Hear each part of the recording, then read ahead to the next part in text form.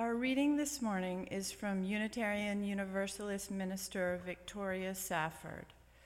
It's called Hope. Our mission is to plant ourselves at the gates of hope, not the prudent gates of optimism, which are somewhat narrower, nor the stalwart, boring gates of common sense, nor the strident gates of self-righteousness, which creak on shrill and angry hinges, nor the cheerful, flimsy garden gate of everything's going to be all right. But a very different, sometimes very lonely place, the place of truth-telling, about your own soul, first of all, and its condition. The place of resistance and defiance. The piece of ground from which you see the world, both as it is and as it could be, as it might be, as it will be. The place from which you glimpse not only struggle, but joy in the struggle. And we stand there, beckoning and calling, telling people what we are seeing, asking people what they see.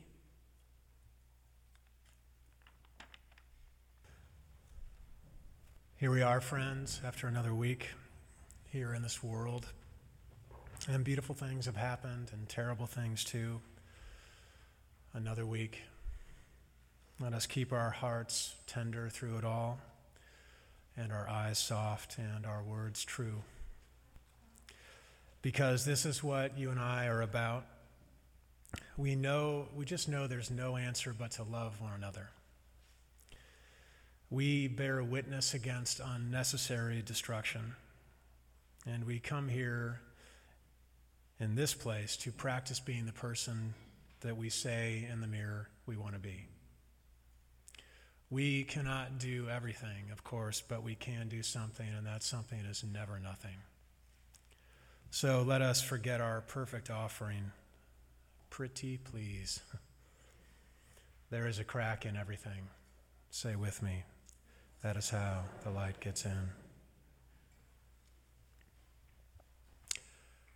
There's a light rap on the front door. Did you hear it? And then the doorbell, which sends the dog running full gallop to the front door. But he's all bark and no bite,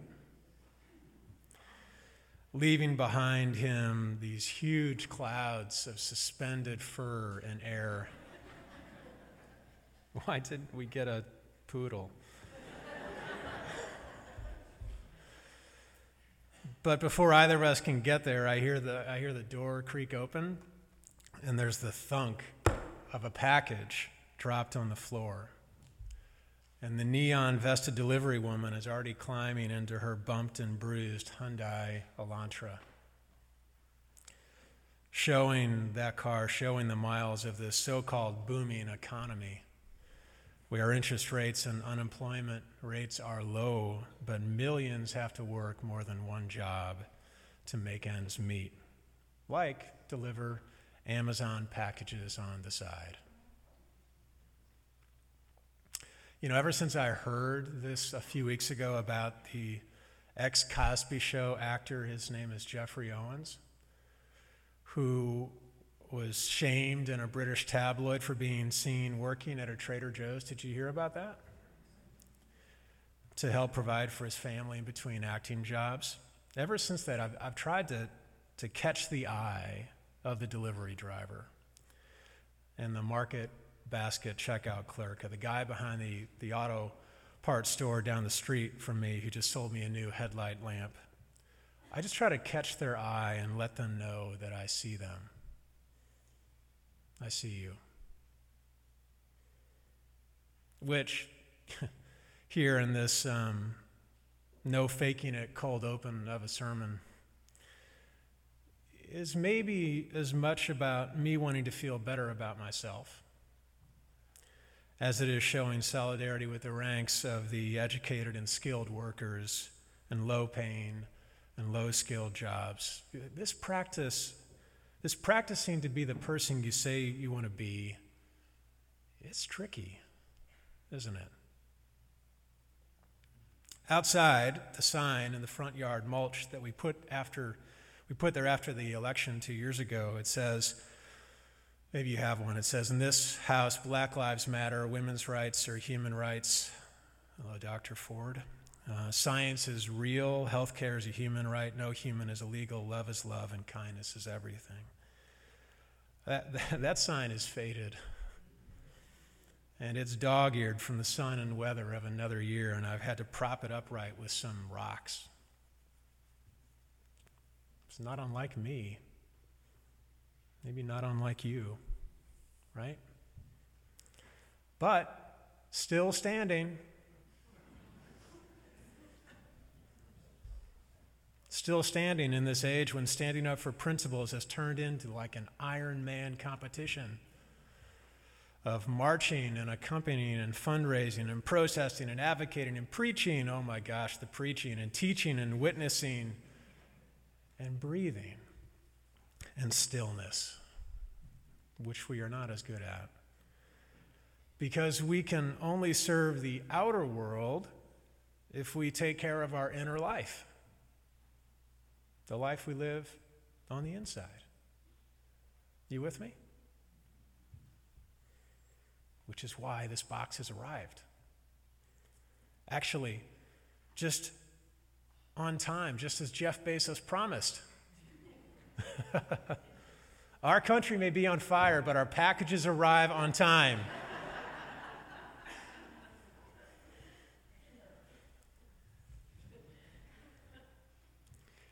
Is it for me, for me, for me, for me, for me? The dog's nose asks as he sniffs the outside of the box. Back off, man, I say, this is mine. And I use the sharp edge of one of my son Emerson's come put yourself in debt with me college mailings. Can I just get an amen, please? Oh my God. To slice open the tape and open the box within a box within a box within a box. And as I open, I permit myself this no faking it thought, hello sermon title. How it feels cathartic to use the high gloss edge of one of those college brochures for something other than sticker shock. Because what the shine and the sheen of the mailings and the tours and the YouTube videos don't show are the parents who whisper to each other at night, that number does not include room and board? That's just tuition? Seriously, how in the hell are we? Oh, it's beautiful, I say, and I pull it free. I thought it was going to be bigger, says one of the kids. Is it for me, for me, for me, for me? Says the dog. And Karen says, why did we wait so long? Now, which leads to this question. How do you know you're old? Ask me, Nathan, how do you know you're old? Well, since you asked, I'll tell you. You know you're old when one of the highlights of the year is when you finally pull the trigger and buy a new vacuum.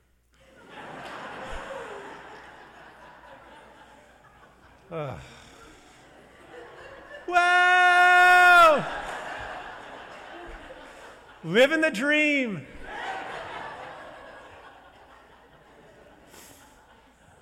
I should have put that for a gratitude card, but I would have spoiled the punchline. But it is not just any vacuum, oh no. It's really an actual robot.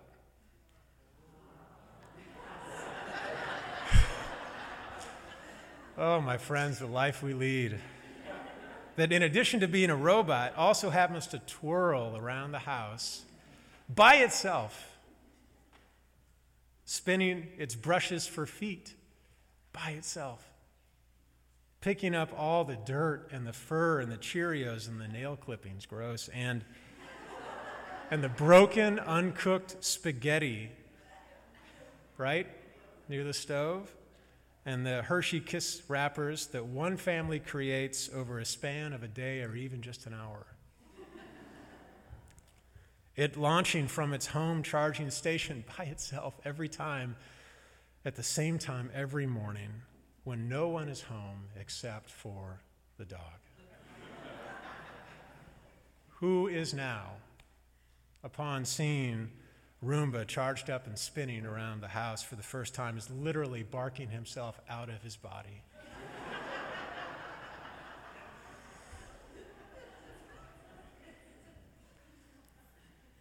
But friends, it's worth the drama. It's worth the cost. Because here in the launch of the school year and the church year and the post-Labor Day, when it feels like the Labor Days begin, right? Or the launch of another year, as September feels like, and it seems like everybody but you has gone on with their life except for you. You know how it is. I know you do. How after a day or a week of whatever has challenged you that day or changed you or has worn you down, you come home and there's like just dust everywhere, and you see a house that needs, you see something else that needs one more thing from you. And you just want to cry.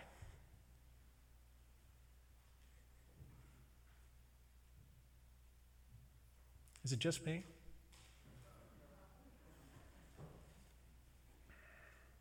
God, and on the Facebook and the Instagram and the Twitter, no one talks about such things. And from the outside, everyone seems to be doing just fine, looking like ears perked up.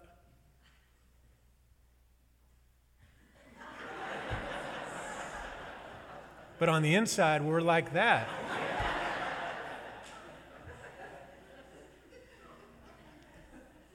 And here's the real fake news, if you catch my drift. The real fake news says, what's up with you? What's your problem?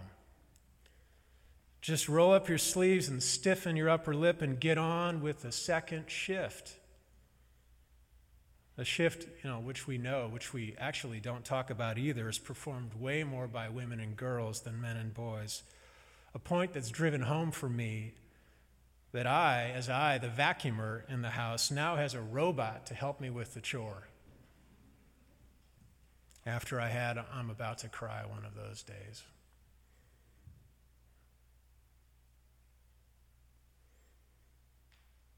It's funny about laughter. I was watching this comedian last night. He says, laughter and tears are tied together.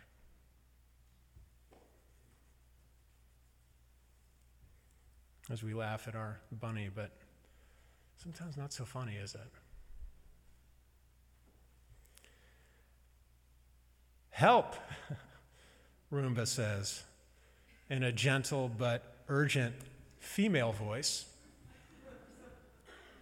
Why female, iRobot creators? Why?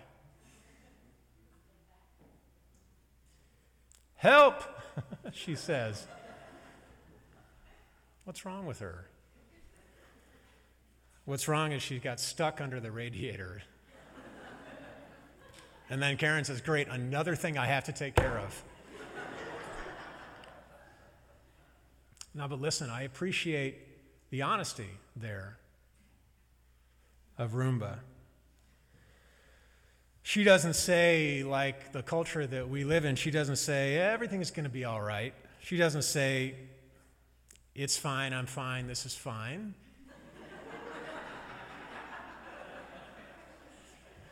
She doesn't say, you do you, I'll do me. She doesn't say, I'll fake it till I make it. She owns it when she can't do something on her own. She knows it's a false gospel that says, I got this. She speaks the truth. What does it mean? What does it mean that we live in a culture where the robot is the authentic thing in the house? What does it mean? What does it mean? Now, later the afternoon, I think of Roomba, oddly, after I had a load of weddings this summer. And a few of them, I think 3 of them, were after my dad died in August. My mom was joking. Again, tears and laughter. There's that movie, Nathan, with Hugh Grant, 4 weddings and a funeral. Ha ha.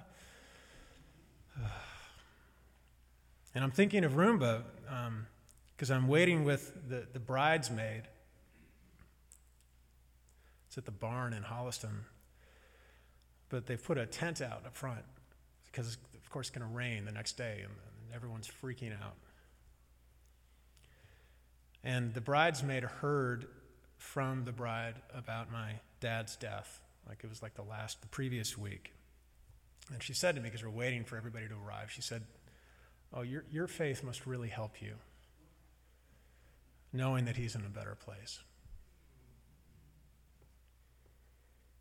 Now, some of you haven't heard me over the years, but those of you who have know it just makes my blood boil. Because if there's a God that thinks it's better to take your loved one away from your family, I don't want any part of that God.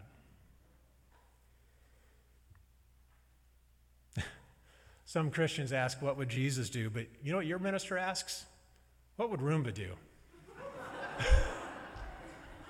What would Roomba do? Help?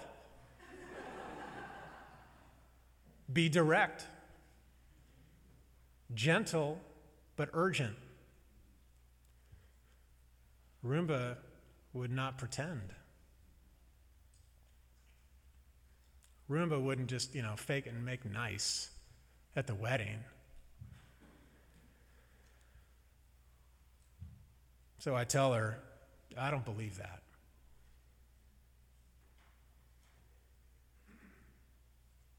I don't know yet how my faith is going to help me. I'm not sure where my dad is, or if there's such a place called a better place. And she's probably thinking to the bride maybe later, I think you got this guy on the internet. I think he got ordained on the internet. But listen, I don't want to fake it. I don't want fake niceness and complicity and complacency be the sermon I give between Sundays, okay? The sermon of my life out of sync with the sermon on my lips. You deserve better. We deserve better. We need people who will tell us how it is, how we feel, who will be real. Because I'm searching with you how to live my outer life with purpose and authenticity. And also, I'm trying to figure out how to tend to my inner life that, like yours, I know is at times whole and broken and uncertain and doubting and messy and, good God, in need of a good cleaning. And blessed and in need of blessing, and so longs to cry out help and to have someone come and rescue me. Later that afternoon from the rehearsal, it was a good wedding, by the way, I should tell you that. I come home like Roomba. And Roomba has a charging station. She has a home button on the top of her. And I come home and I'm thinking, you and I need places like that. Our home button is here. Places we can press to go home. That we can circle back to after the journey of the day or the week or the month or the year, and after getting stuck and bumping into walls and cleaning up messes that aren't ours and spinning ourselves dizzy. We need a place to go back to find our center and to get, there's no other word for it, to get recharged, right? Because who knows, maybe if we were more honest with ourselves and each other about the joy of life and the pain of life that we have going on behind the front beautiful door in the house, in the inner life, if we were more honest about that, and maybe these bucolic seeming suburbs wouldn't feel so damn lonely, which is not my assessment only. It is yours. It's a direct quote from you. You tell me again and again, how come it seems like the hardest thing to find are places where you don't have to pretend? Where we get to call it time out on the complacency and the complicity of politeness and not making waves for the sake of getting along.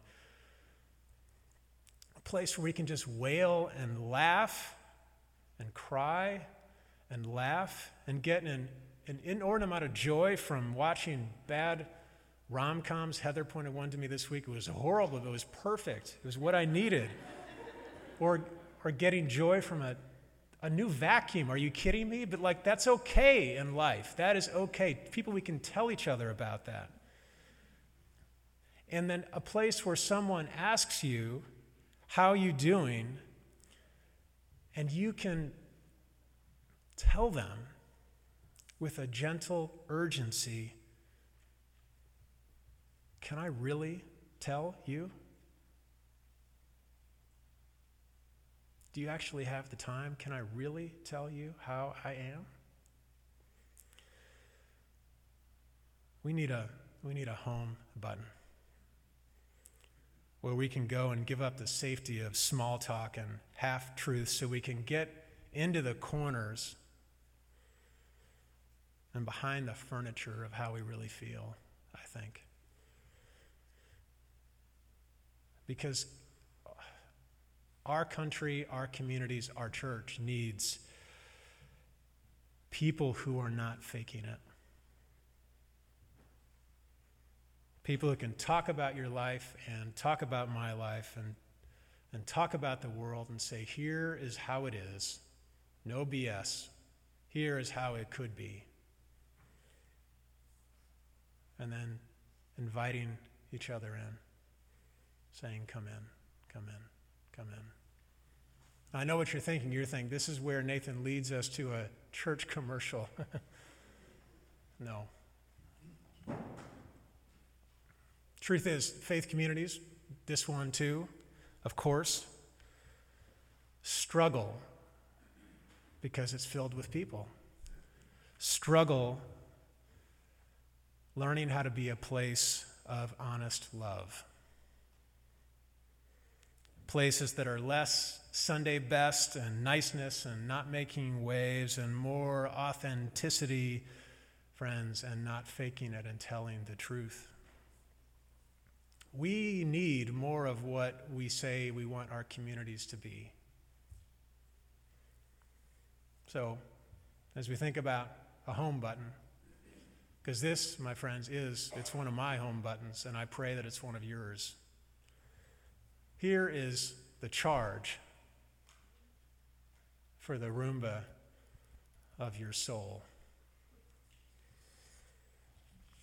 When you need help, and each of us do, when you are stuck under the radiator of life or of your week, remember this sermon and remember my words that say, do not fake that you've got this. Say with urgency, help. When you ask someone how they're doing, hey, how you doing? Ask in such a way, find a way that says you want an honest answer. Skip today the small talk in coffee hour and go deeper. Risk asking this question: what is the most honest, authentic thing you did all week? Have that be the conversation that you have as you walk up the aisle and wait to talk to Heather and I, which I hope you do because I love to see you. I love to see all of you. And when you're in the mood of overwhelm, because all of us are, that is the news, pick one headline, one story, and have that be the thing that receives your extra energy, whatever extra energy you have. Don't let the fake news, don't let the fake headline be that you have to be successful at everything in order to be someone. Just do one thing. Give up the ghost of optimism and glass is half full and everything's going to be all right, unless you believe it. Tell someone your joy. I don't care how corny it is or small. Tell someone your struggle. And as our reading reminds us that Alex read, just stand there. That's our charge, just to stand there, beckoning and calling forward with our real life, floppy ears and all, our real honest inner life in a world that expects us to keep up appearances. And my charge to us, to me, to you, is to tell people what we see there, asking what we see there, so that together we can make this place that is faking no more.